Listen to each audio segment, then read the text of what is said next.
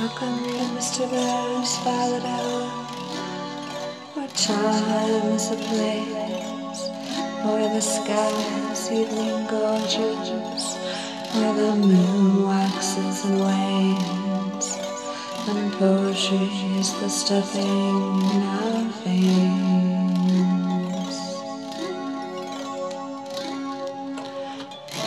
making the lonely a little more bearable.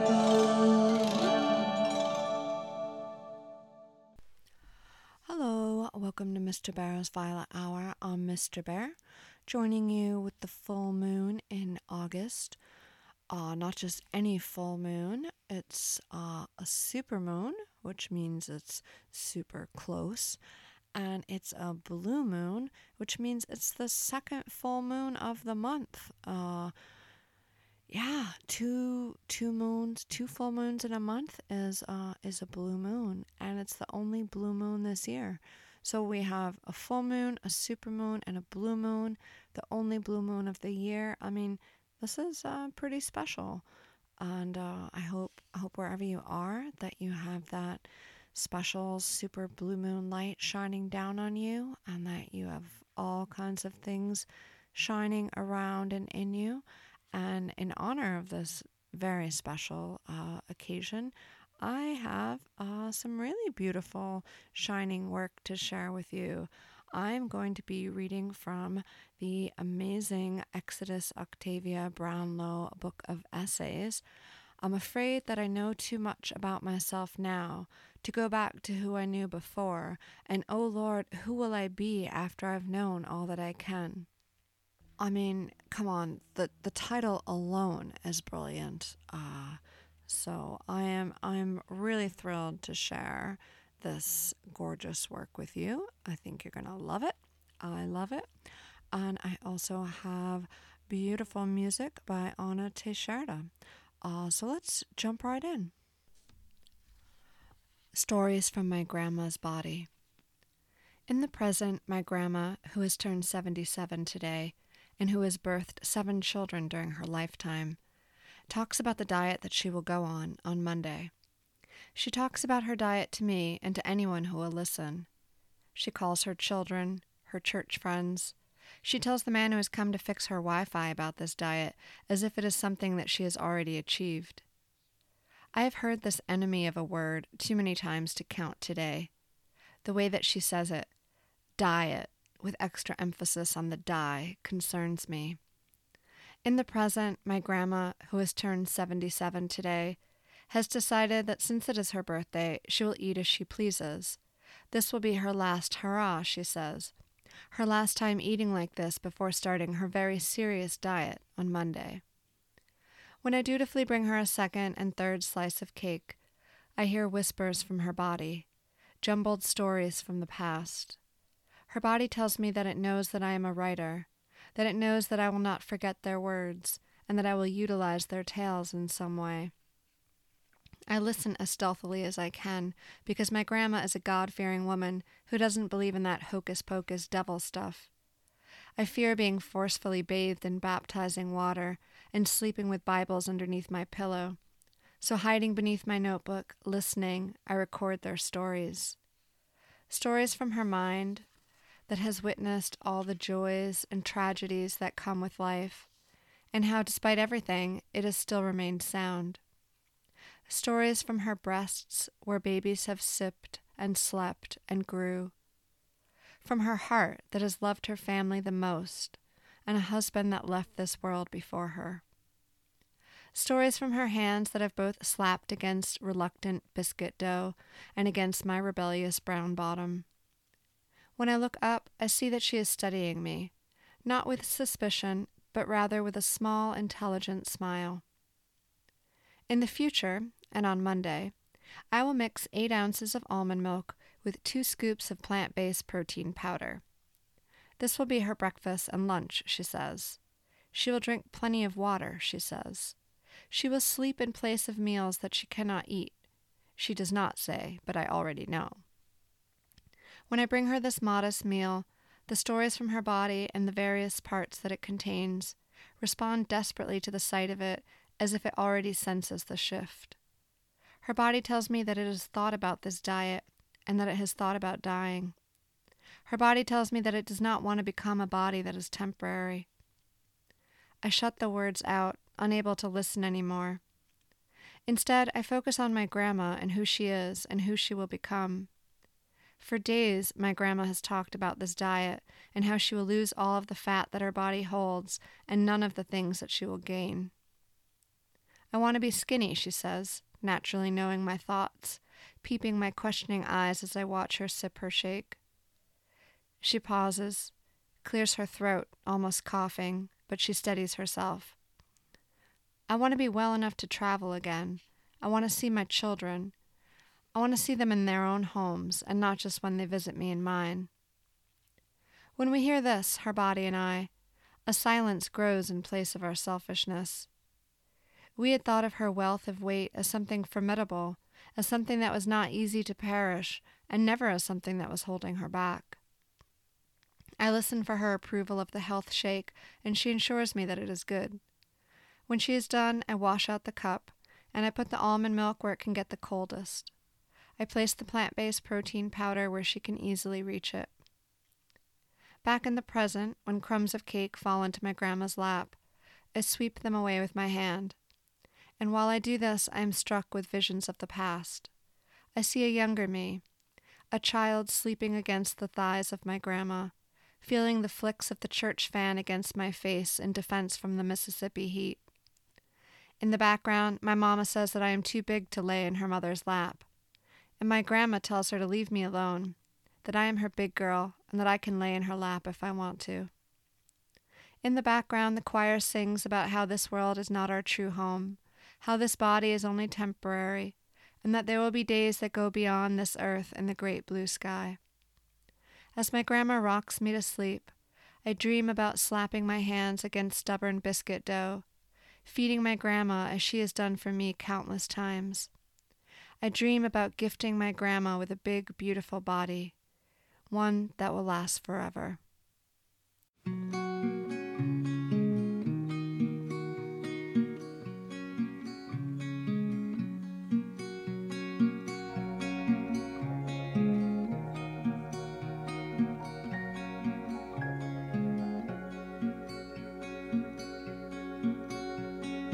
Hold your breath and close your eyes. You're alive, alive, alive.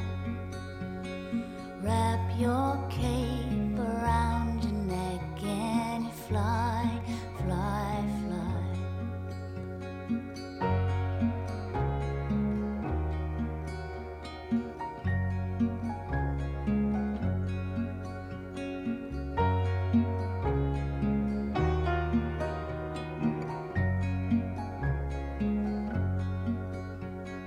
Kiss your dreams and praise your heroes alive, alive, alive.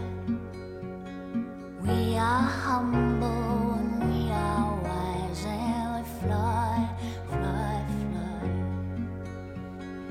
fly. So I got you big and bad and you still try, try, try. Hold your smile up to the sky. See we're alive, alive, alive. Oh, my, my, my. Oh, don't forget your heart.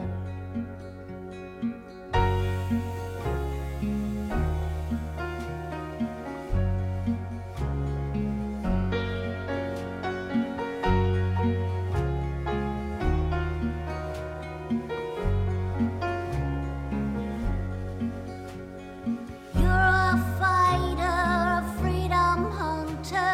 You cry, cry, cry. You fight so long you hardly remember why. She's a reason to believe, and you try, try, try. She's the love that has set you free. She's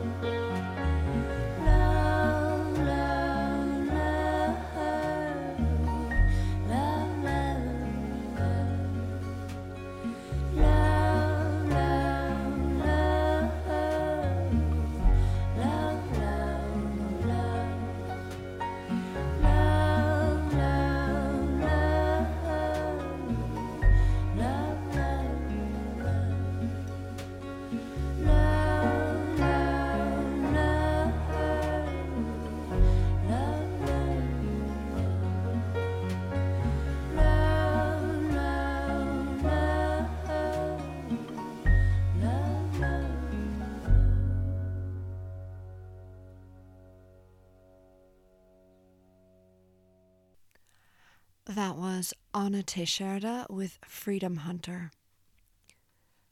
In this newer South, while wearing a silky dress and afro, a white man tells me that I remind him of the old South. Mississippi, Spring 2022. 1. Protest in this dress. The silky dress tag tells me that I can work in this dress, feast in this dress, dance, party, protest in this dress. But what if I am a black woman who wishes to exist as I am, where I am, without expectations of doing or knowing more? 2. The old South in this newer South that still holds on to its old. While my iced caramel macchiato is being made, a much older white man stands next to me in the coffee shop line and gets to talking to me, gets to say, "You remind me so much of the old South." A cumulus cloud of black cotton hair halos over my head. A single severe curl of afro-textured hair contains the very same structure as DNA, galaxies, and tornadoes. My deep, darkened strands streak to a midnight lightning blue and shifted light, strike out and up in its height as their claim to heaven, to God, because maybe he can help me here? The silky caviar dress is a long and thin and crisp kind of cotton that sweepingly ruffles at the bottom and covers the majority of me except for some cleavage. Old South? Like slavery? I mumble a thank you, apologize to the much older white man's tight-lipped wife with my eyes as she sets her own eyes against me, eyes that are made to make me feel guilty for her husband's words, for the ways he continues to try to get closer to me.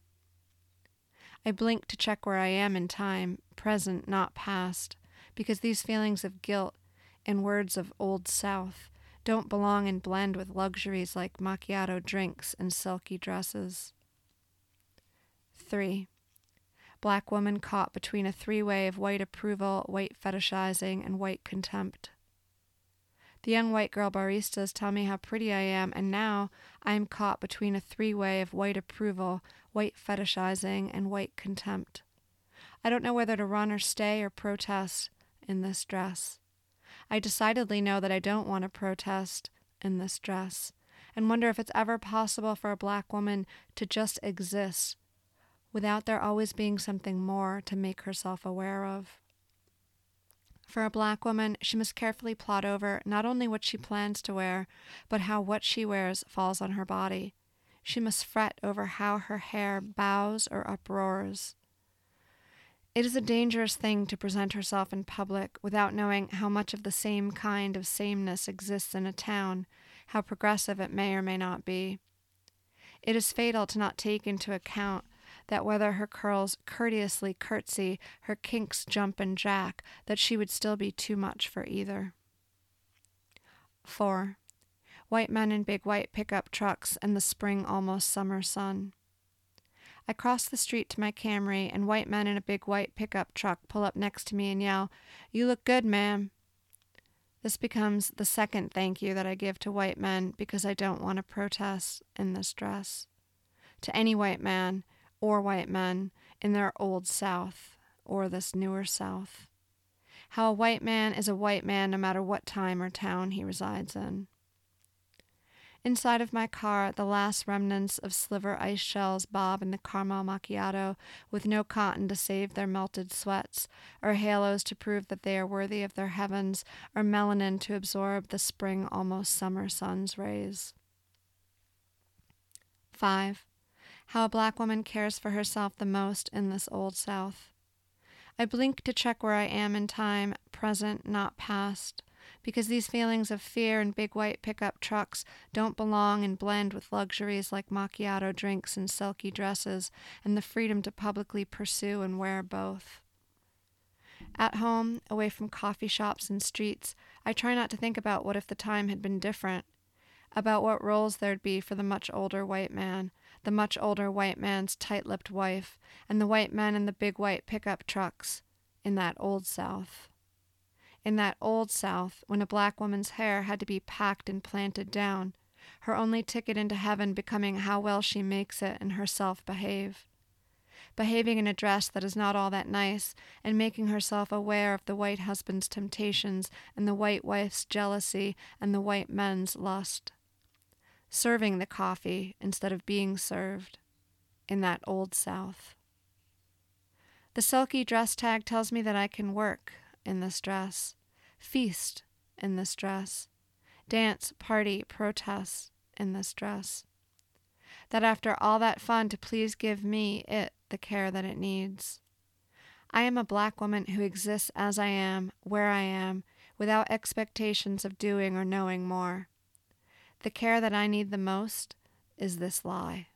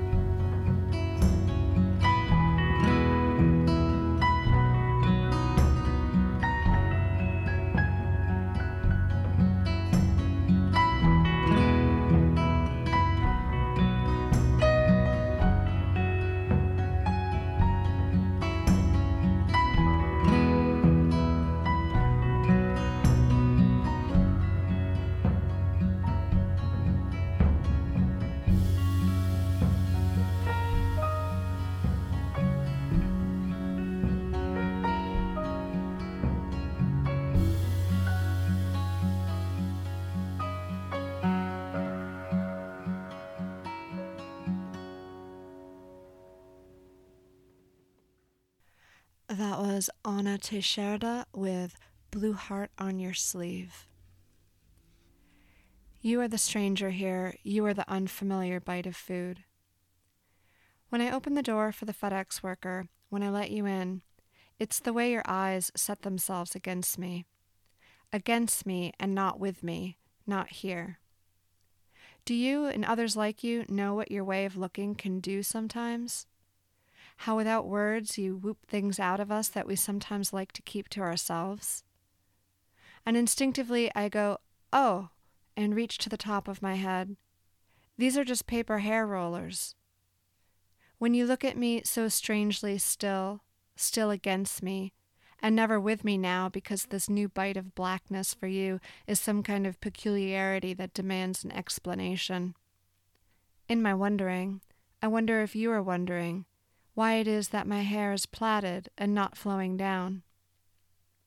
In my wondering, I wonder if you are wondering why it is that the paper hair rollers, cut from the best booze store bags, wrap around my plaits like caramel cream hair bows, darkly splotch brown from my hair's oil. In my wondering, I wonder if you are wondering what they would look like if I took one of them down. Do they spring? Do they pop out like cinnamon rolls from out of a compressed can? So, my mom says, because you still can't quite figure it out. You know, like how we used to do back in the day, how we, because it's important to include you here, use Coca-Cola cans as curlers. And this is the spark. This is what turns your eyes from against me to with me. And you say, oh yeah, lowering your voice sneakily. My mama used to straighten my hair with an iron and an ironing board. As if that is some shameful kinship that we share, as if my paper hair rollers are part of this shame, and in this shame we are the same, equally strange. When you smile, when you talk, when you story, you do so now because we have explained ourselves to you, because now this new bite of blackness is familiar, and sweet-tasting, and soothing you back, and no longer strange and sharp-tasting and biting into you. And now I'm no longer wondering about your wondering. Now I'm only wondering about my own kind of wondering, and how is it that we always know so very many things about you and others like you, and yet you know so very little about us? When night comes, the paper hair rollers are no longer splotched, but fully steeped, turning them from caramel brown to wet wood brown. I keep going back to those can curlers. Keep going back because it is the soft way that I am able to lay on my paper rollers, and me thinking about how your can curlers must have been cold and hard and cracking in the silent nights of your summer evenings, disrupting your rest. Keep going back because paper covers rock. Keep going back because paper always beats rock.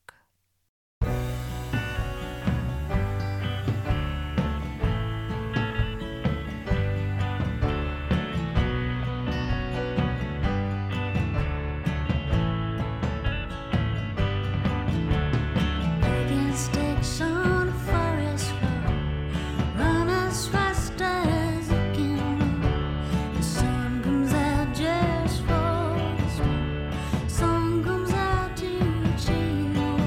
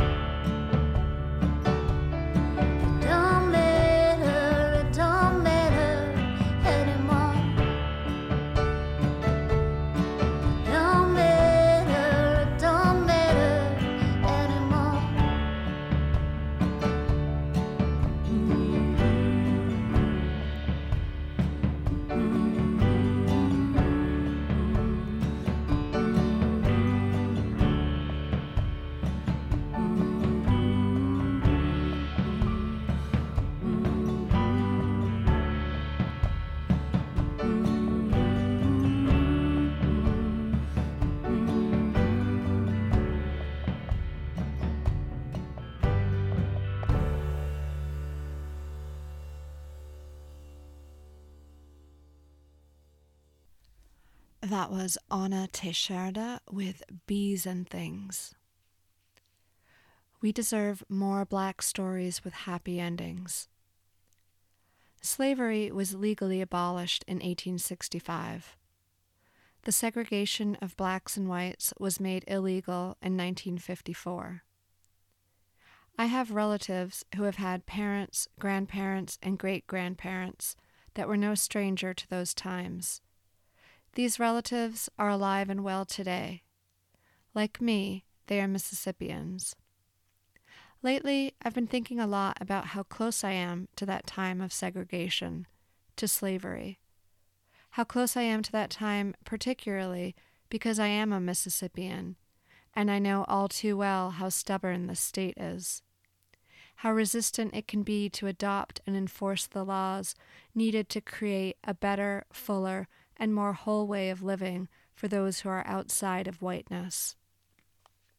I have been thinking about this a lot lately, because as a writer, and as an idealistic person in general, I crave to write the happy endings for Black characters in Black settings in America, even though I am so close to those times. I am an infant, existing in the aftermath of America's atrocities. I am new to this. I am the stranger. I am the test with no study guide, hoping that all goes well. I crave the happy ending, though I still have relatives who teach and who have taught me the importance of never fully trusting a white person, lest they betray you. They are snakes, they are devils, they say with good intentions, as they recount past experiences at the hands of hate. I crave the happy ending, though I am still self-conscious of being the only Black person in an ultra-white setting, in restaurants, in stores, at school. I crave it, though the presence of Black lives is still thought of as problematic by those who find it so easy to take our lives. They are taken by people who shout, "Make America Great Again," by people who burn and discard anything designed to challenge their way of thinking, by people who support idiotic leaders in order to hold on to their need for power and control. I crave it, though the idea of freedom and togetherness and acceptance in America is still so very new. The years that separate me from my ancestors who experienced slavery, segregation, and the worst period of American history are so small, so short, that its proximity horrifies me. Did they ever dream of a happy ending? Was there ever any time to do so? Yes, I want to write the happy endings despite all of the obstacles, and I am aware that happy endings for Black people exist, but in many ways they are simply conditional. Conditional until we are pulled over by the wrong kind of cop. Conditional until we walk into the wrong kind of restaurant. Conditional until happy endings that we have worked our ass off to obtain are challenged by the despicable thoughts of others. That house is too nice for I should call the cops, or there's no way this Black woman could be a doctor. Our happy endings are conditional until we say one wrong word or do one wrong thing that could be deemed as rebellious or anti-American. I want to write the happy Black endings that exist fully without tragedy, happy endings like the countless books that I have read by white authors featuring white characters, but I want them to be written because they exist outside of fantasy. I want them to exist because they reflect reality. I am asking. I am wondering. I am hoping for a day when that happy ending will be.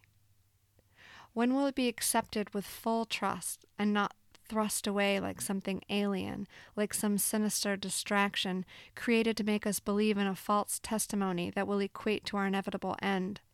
An inevitable end that occurred because we trusted that happiness too much instead of conditionally, like we've all been taught to. In my research, I am attempting to approach Blackness as if I have not lived a fully Black life in Mississippi. I am learning how to do this at the hands of my treasured teachers, Zora Neale Hurston, Anne Moody, W.E.B. Du Bois, Lawrence Otis Graham, and Michelle Wallace. There are many other teachers on my list, and Richard Wright is my latest one. Native Son was a story that I was slow to accept. It took me 4 weeks to finish, twice as long as I anticipated. and that is because its end was already secured after the first few pages. I was not ready to go on and confirm what I already knew, that this black man would die, that this story would not be one that ended happily. Richard Wright's Native Son is a novel set during 1930 Chicago. Its main protagonist is Bigger Thomas, a young African-American man who receives the job of working for a very wealthy and prominent white family as a chauffeur. Yes, there is violence, and yes, there is death, but at its heart, it is a story about what happens to the dreamer and the dream when it becomes distorted by reality and seized by madness. Richard Wright's Bigger Thomas represented everything that my other teachers had warned me, either directly or indirectly, about. He was dark, wildly masculine, angry, reckless, and too smart for his black and bleak circumstances. Not only was I reluctant, but I was also angry with Bigger Thomas, angry for his stupid crimes, angry because I knew there would be no surprise ending, no deus ex machina to save the day. There's something about books like this that get under my skin, that make me mumble words that are not of my character with each passing page and escalating conflict. If only he had learned to smother his frustrations, I think. If only he had learned to be an unhappy black man in happy white surroundings. I wanted to distance myself from Bigger Thomas because he was an irrevocable black fuck-up who was beyond saving. But I knew that I needed to embrace his story, for research, to learn, to help. By the end of the novel, I was left with emptiness and tears. This fictional black man had died, and non-fictional black men, women, and children were dying unnatural deaths in a non-fictional American world. There seemed to be no escape, acceptance, or reprieve for blackness, not in fictional settings, and especially not in non-fictional settings. Bigger Thomas was not a hero. He was not an admirable or a good man, and even knowing how it would end, and even learning who Bigger Thomas was, there were small parts of me that rooted for him. In my research, I am learning that blackness often consists of encouraging it and its need to thrive under almost any circumstance. It is accepting every character, the hero and the villain, simply because it contributes to the pool of our suppressed population. I am learning that blackness is love. It is the continued cheering of all our champions, chosen ones, monsters, and meddlers, because in doing so, we ensure our existence, as opposed to the much more frightening option, our nothingness. In the midst of our love for one another, there can also exist pain. Without escape, that pain only grows, becoming something bitter that takes away our breaths and obliterates whatever peace that we have entirely. Escape is what we black people dream of. Escape is what I often cling to when I read fictional works or watch fantastical movies. Escape is what made Jordan Peele's movie Get Out so delightfully entertaining. But even Peele knew that in some way, the ending that he had provided, the one that would go on to make it to the big screen, would be questionable. A man who is black wins. He burns down a home that is not his. He survives a setting that has been put into place to ensure his failure. He kills more than one of the characters who, at every step, have tried to physically and mentally invade him like some unwelcome explorer. A black man wins through all of this. Absurd. In response to that absurdity, an alternate ending was issued.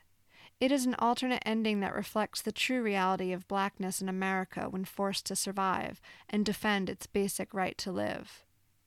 Of course, we lose. In my research, I am learning that the way to survive blackness is to distance yourself from all characteristics that are deemed too black for their own good.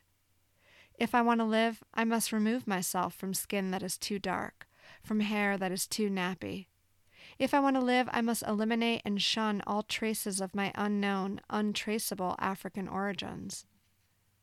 In my research, I am learning that it is best to do all of these survival tactics and more, but it is often not a guarantee of a happy ending to come. I am discovering that I can read all of the books, obtain all of the degrees, and speak and act in the most pleasant professional way, but there will still be a probability of bullets finding their way into my body, obliterating the very last of my blackness like something that I could not see, some bit of blackness that I had forgotten or overlooked, and like a favor is wiped away by my white neighbor. I am not white, no matter how close I am able to obtain its aesthetic and culture. I feel like I'm asking for impossible things for this time that I live in. I am too close to the time of segregation, too close to the time of slavery, too close to an era where hate for the other still exists. But I ask these things in order to remember and keep in my heart what I can do and what can be done to make the happy black endings an unconditional reality. Inside, the emptiness that I was left with after reading Native Son had shifted. I am a happy, bubbly, too damn idealistic for my own good black girl. I cannot deny it, and it is often hard for me to stay upset. Like Bigger Thomas, there is some subconscious understanding of myself, an ending that I can clearly see. As hope begins to thrive again, I decide that I will write the happy black endings, despite what reality says. I have made up my mind that if I am going to die anyway, by natural causes or otherwise, I will create what I truly want to. I decide that I will offer no alternate, more plausible ending for myself or my audience. This idealistic and happy ending of mine won't exist for my reality, possibly, for my time, possibly, but it will exist for my children and my children's children. When I am old and my life is nearly at an end, they will ask me how I knew to dream for more, how I dared to write the worlds that demanded the best from humanity, despite all the opposing evidence that it would not come into fruition. In response, I will say that I was psychic. I will say that I saw the future, and it was bigger.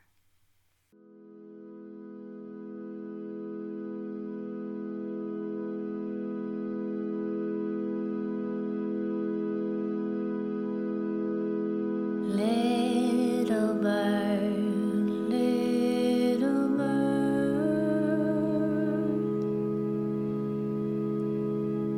there are some hard things for sure.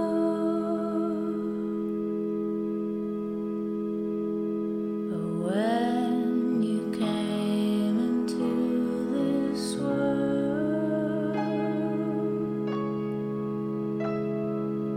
all that we could see was good.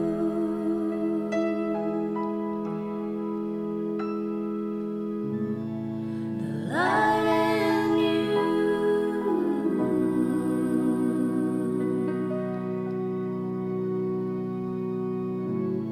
the light in you, the light in you.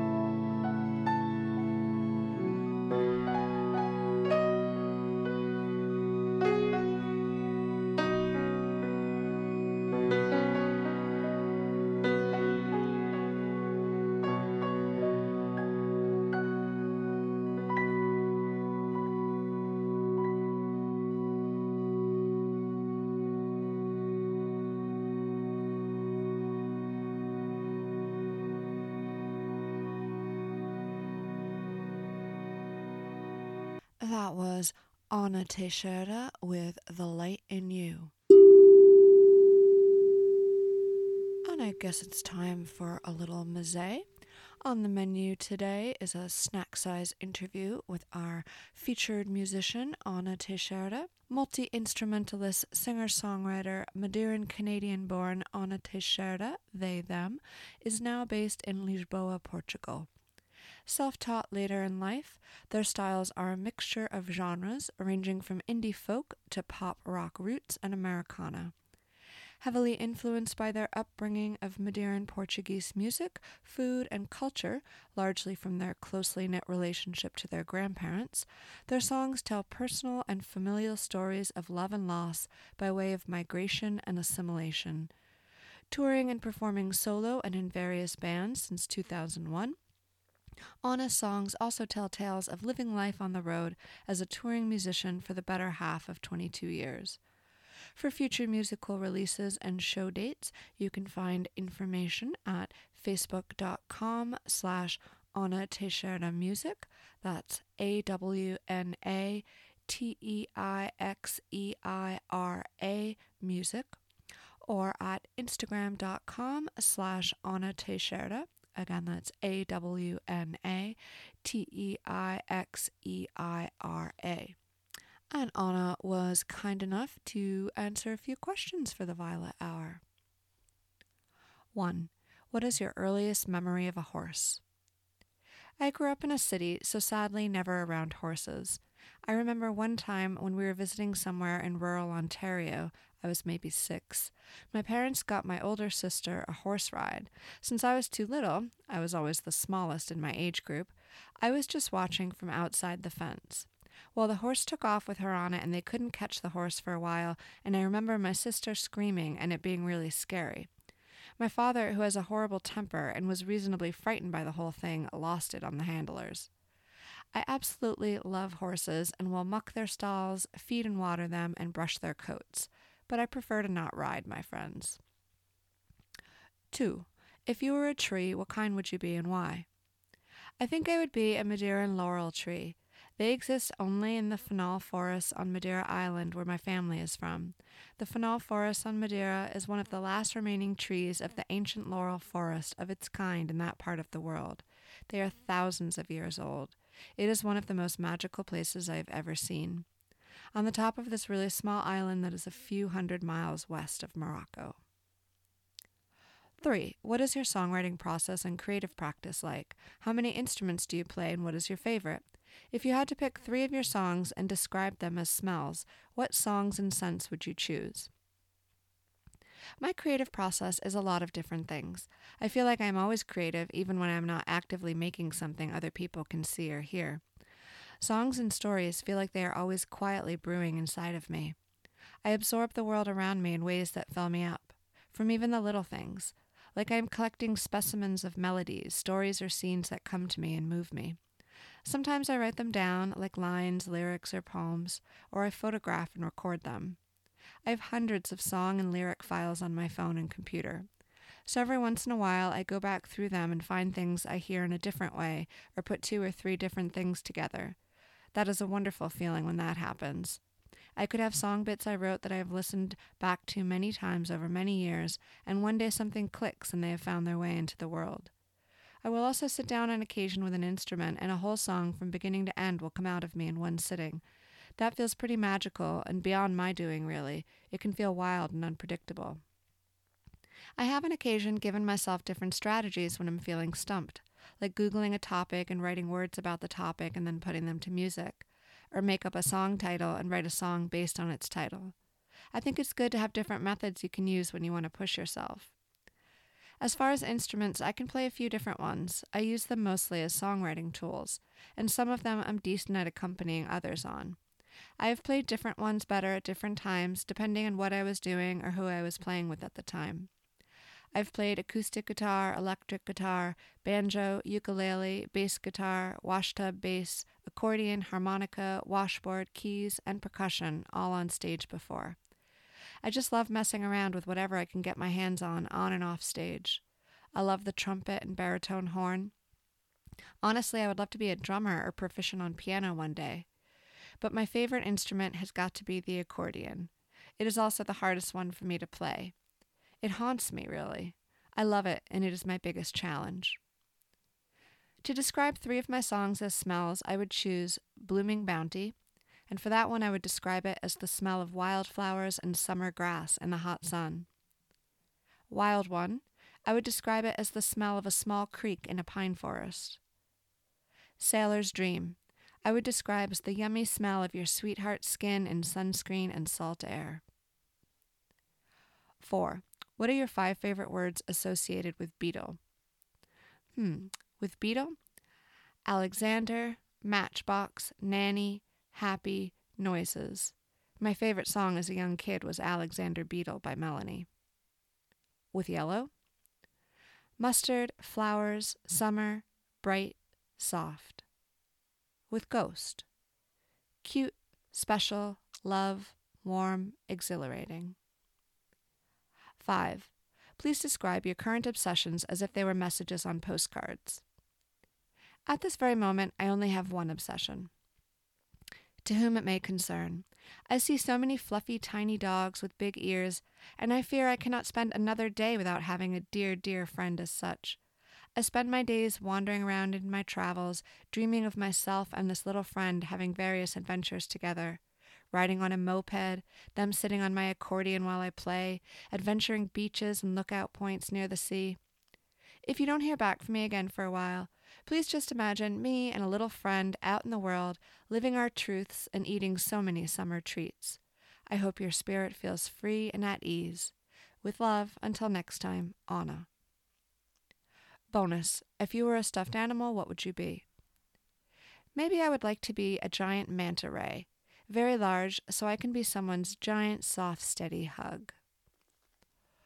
Well, thank you so much, Anna, for sharing your beautiful music and thoughts with the Violet Hour. Again, you can find out more about Anna Teixeira at facebook.com/Anna Teixeira Music or at instagram.com/Anna Teixeira. And you can buy their music on Bandcamp at annateixeira.bandcamp.com.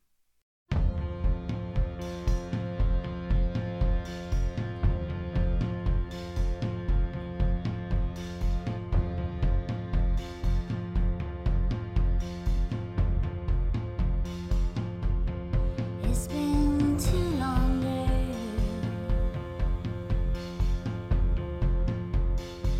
The carousel takes another turn.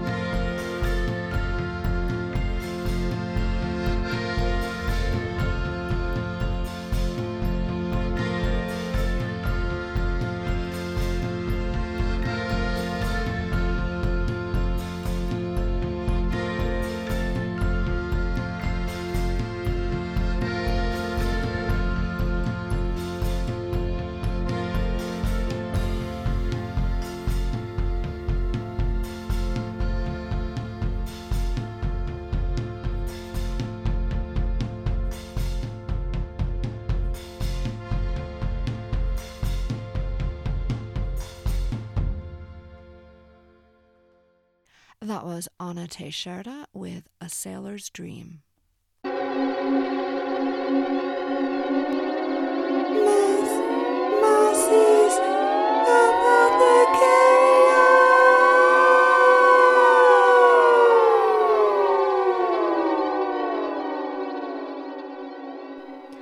Miss Mousie, it's me, Mr. Bear. Oh, hey, Mr. Bear, so nice to see you. Come on in. Oh, it's good to see you, too. It's been a while. Yeah, I know. I can't believe, where's the summer gone? I can't believe we're already at, the end of summer.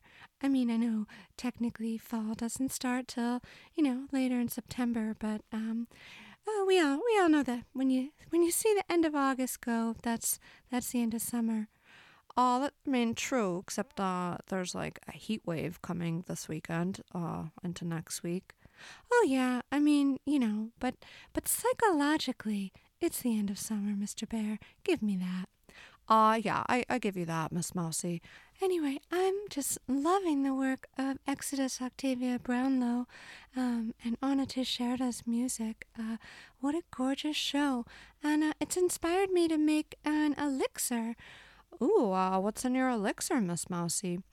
Well, I've got a tincture of Valencia orange peels that I've mixed with a rose-infused honey, and it is just divine, Mr. Bear. I have to say, it's really, really good. Oh, that sounds amazing. Can I have some? Of course you can. I'm pouring you some right now. I love to drink it out of these little tiny cordial glasses. They're just so pretty and fancy and special. And yeah, and just, it's nice to drink out of something beautiful. 'Cause it just makes you appreciate it more, I think. Anyway, I call this liquid sunshine. Did I say that already? I don't know if you said that already or not, Miss Mousie, but liquid sunshine, that sounds great to me. Yeah, and I'm going to tell you how to make it, Mr. Bear. Oh, good. Me, Miss Mousie, I like to just come here and, have the things already made for me. But it's good. I know it's good to learn how to make these things too. Of course, Mr. Bear. I mean, I'm happy to make it for you anytime, but it's good to, it's good to know how to make things for yourself. Anyway, this is you just take peels from Valencia oranges, and I love Valencia oranges because, the peel is always, orange peel is gonna, be bitter, but there's also such a sweetness with Valencia oranges. They're so sweet and juicy, and even in the peels it comes through. It's really bright and juicy, and I just love it. Anyway, you just, you take a bunch of peels and chop them up and put them in a jar, pour vodka over it and cover it and leave that for like a month, and you just shake it every day or every few days and then strain it out at the end of a month or so. I mean, you can leave it longer too. That's fine.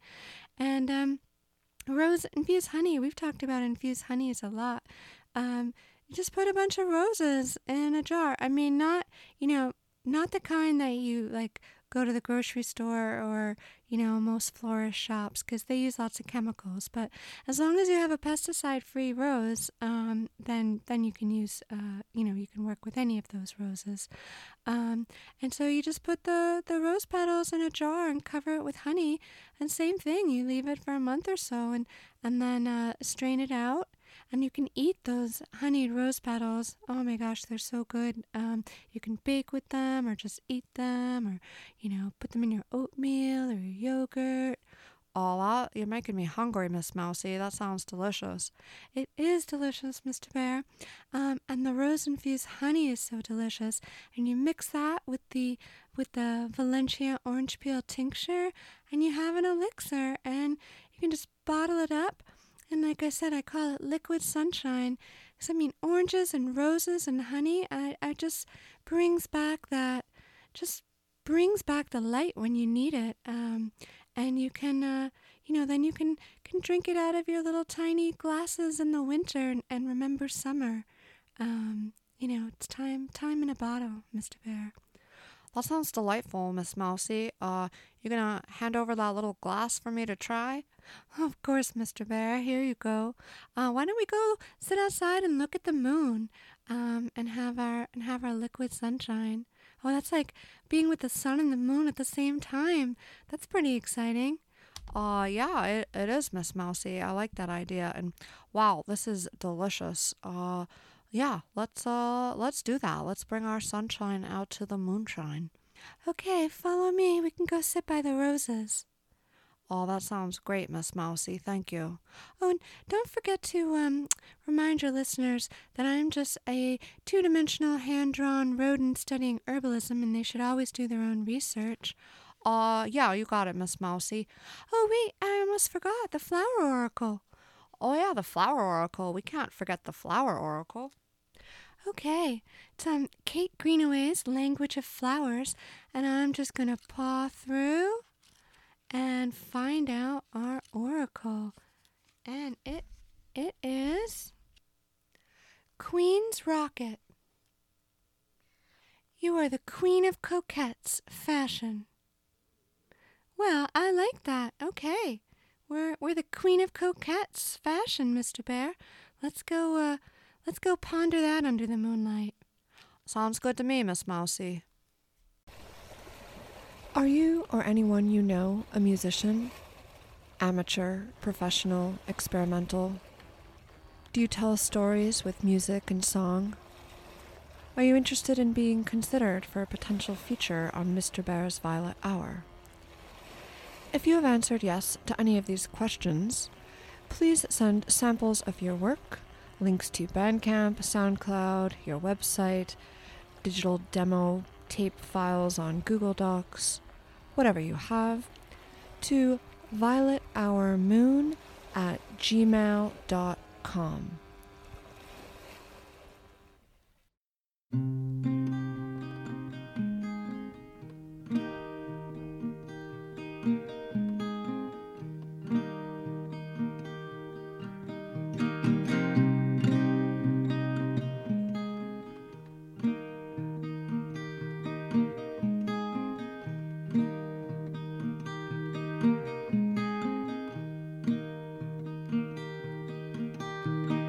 Broke my heart to leave this town, leave behind all the love I found. You've always been a dream, it saves me, it saves me. And you lay me down into a stream, wash over me, wash over me. Why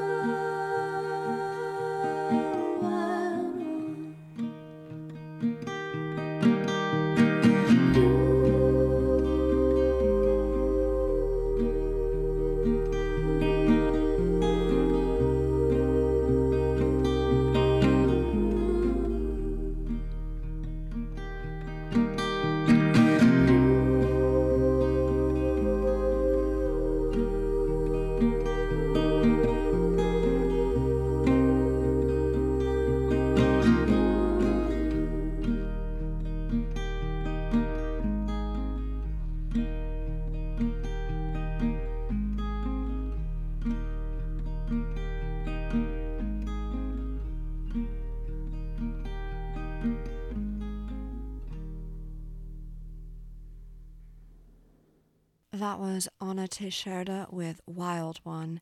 And that's the show, folks. Thanks so much for spending a little time with me in the Violet Hour for the end of summer spectacular super blue moon. I hope you enjoyed the work of Exodus Octavia Brownlow as much as I enjoyed reading it. And you can get your own pause on your own copy of her book of essays. I'm afraid that I know too much about myself now to go back to who I knew before, and oh Lord, who will I be after I've known all that I can? So you can get your own copy from ELJ Editions at elj-editions.com. And you can find out more about Exodus and her beautiful work. She has lots more gorgeous writing online and other books. So check out her website at exodusoctaviabrownlow.com. That's EXODUSOKTAVIABROWNLOW.com. And don't forget, you can listen to more of Anna Teixeira's beautiful music at their Bandcamp, annateixeira.bandcamp.com. And before you go, I've got a parting gift for you with an oracle from Norton Juster's The Phantom Tollbooth. So I'll paw through and point down, and your oracle is... But it may be important, insisted Milo. Not at all, she assured him. It's only me. It gets so lonely around here, with no sounds to distribute or collect, that I call myself 7 or 8 times a day, just to see how I am. And I'll read that one more time for you. But it may be important, insisted Milo. Not at all, she assured him. It's only me. It gets so lonely around here, with no sounds to distribute or collect, that I call myself 7 or 8 times a day just to see how I am. Well, that's your oracle. Interpret as you will. I hope if you're calling yourself to see how you are, that you're doing great, and that the super blue moon is bringing all beautiful things to light around you. And thanks again for joining me in the Violet Hour, where we're making the lonely a little more bearable. I'll be back with you for the new moon. Until then, take care and be kind to each other. Theme song and show music by Sugar Whiskey. Mr. Bear and Miss Mousy believe in radical love and kindness, in mutual aid, and empowering ourselves and our communities. Together we can dismantle the white racist, colonizing, misogynistic, capitalist, homophobic, transphobic, ableist patriarchy. This podcast was recorded on Potawatomi, Kickapoo, Miami, Sioux, and Peoria land. Text your zip code or city, state to 907-312-5085 and find out whose land you're living on. You can also go to land.codeforanchorage.org for more information. There's also a helpful map at native-land.ca. This is just the first step in developing a land acknowledgement. Let's learn our history and honor the land and Indigenous peoples, past, present, and future.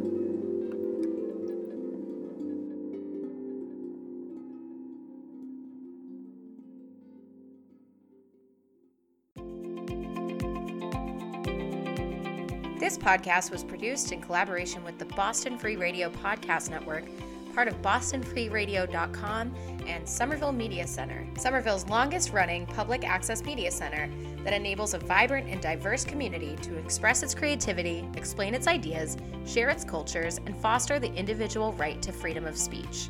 Learn more about Somerville Media Center at somervillemedia.org, or check out some of the other amazing Boston Free Radio podcasts and radio shows at bostonfreeradio.com. Thanks for listening.